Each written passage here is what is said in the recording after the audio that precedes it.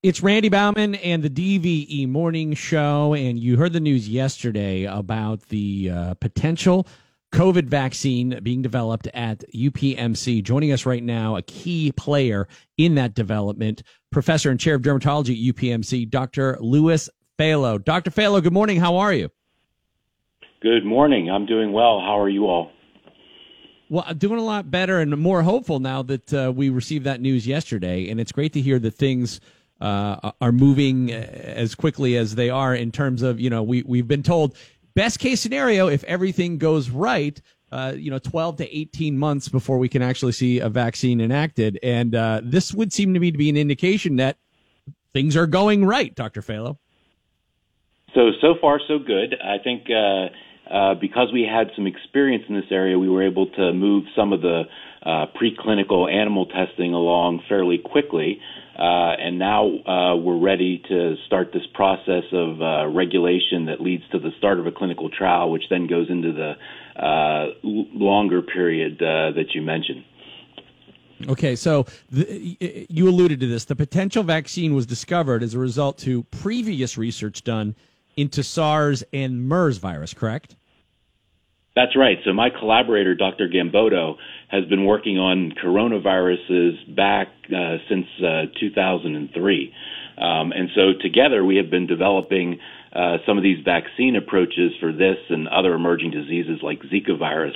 And we have a platform basically that's a recombinant DNA platform that allows us to very quickly, once we identify a pathogen, plug that into the platform and the system of development that we have and quickly get a vaccine on the other side.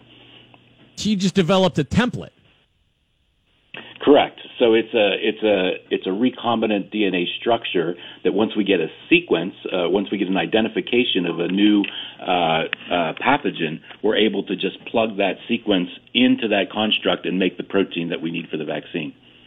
All right, that's pretty amazing. Now, you were instrumental in the creation of the microneedle array, which was also originally designed for something else. Could you describe what that is? Yeah, so the microneedle array is a new way of delivering vaccines. It's basically developed from the idea of the original smallpox vaccine, which was a scratch vaccine where you would just apply a drop of vaccine to the skin and then take a needle and scratch it in. So our goal was to get the antigen into the skin, which is where the best immune responses get started. So what we actually developed is like a Band-Aid, except it has hundreds of small dissolvable needles, microneedles we call them. These are each about the width of a human hair and about a half a millimeter long. And so we actually put the vaccine components into the needles and apply that to the skin. And once the moisture of the skin hits the needles dissolve and release the vaccine into the upper layers of the skin. No, that's really cool. So now this created antibodies in mice, but these weren't mice that were infected with the COVID-19 virus, correct? Correct. So those models that actually are using the COVID-19 virus haven't been developed yet. So there's a lot of different research groups that are working on developing those models so that we can actually immunize mice and then challenge them with the new virus. What we did instead was took the old SARS virus and actually did those kinds of neutralization, we call them, studies where you look at the antibody responses and see if they can neutralize viruses, and found that we can neutralize virus with this type of vaccine, and then using the new virus, we showed that we could make the same kind of antibody responses that we saw were effective with the old virus. So there's other teams working all over the world to find an alternate vaccine for this. When somebody makes as much headway as you guys have been able to, do other teams share their information with you? Is that an ongoing process, or does everybody just keep their head down and keep working on their own vaccine to see which one ends up developing first?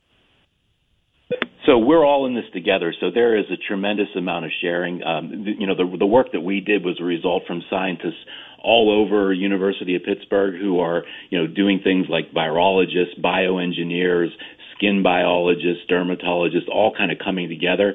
And it's the same thing worldwide. So we're sharing things online at a speed that we've never been able to do before.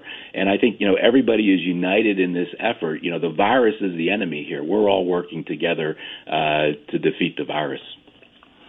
All right. So with that being the case, rather, the FDA, I would imagine, is allowing you to speed up the process from what it normally would be in terms of getting testing going.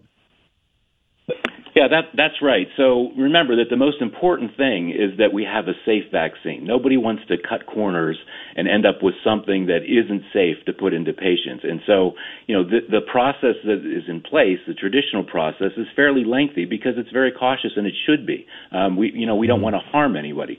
I think given the current circumstances, the FDA and the other agencies that are in charge of regulation are trying to speed that process up without taking anything away from the safety. So trying to find, the little spaces in there that hold things up that can be streamlined.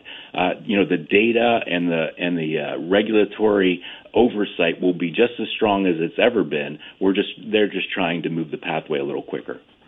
So what is something that could happen? Like, I always wonder this when they say, like, oh, well, we want to make sure it's safe. What could go wrong by putting something, into somebody's body that would be aspiring to create antibodies? Like, I don't understand what reaction the body would have that would be bad to that. Well, there's stories, for example, of some people who have a bad reaction to a flu shot. And they actually get an allergic type response to that flu shot. If you're allergic to eggs, for example, a flu shot that's made in eggs is not the right approach for you, because that allergy could cause you not just a problem at the site where you get the injection, but actually could become a problem that's more systemic. And so you never know when you're putting a new antigen into a patient. What the outcome will be in terms of whether they're going to have a negative reaction to it, especially with all the allergies that are prevalent now. Now, the advantage of the vaccine we're using is we use an incredibly low amount of antigen. So the amount of antigen we're using, I think, will help to make this a very safe vaccine. The second point is we're not putting it into muscle where it can get into the bloodstream. We're putting it into a very restricted area in the skin. So I think we are containing it very well. And both of those factors, I think, would contribute to this being a safe vaccine.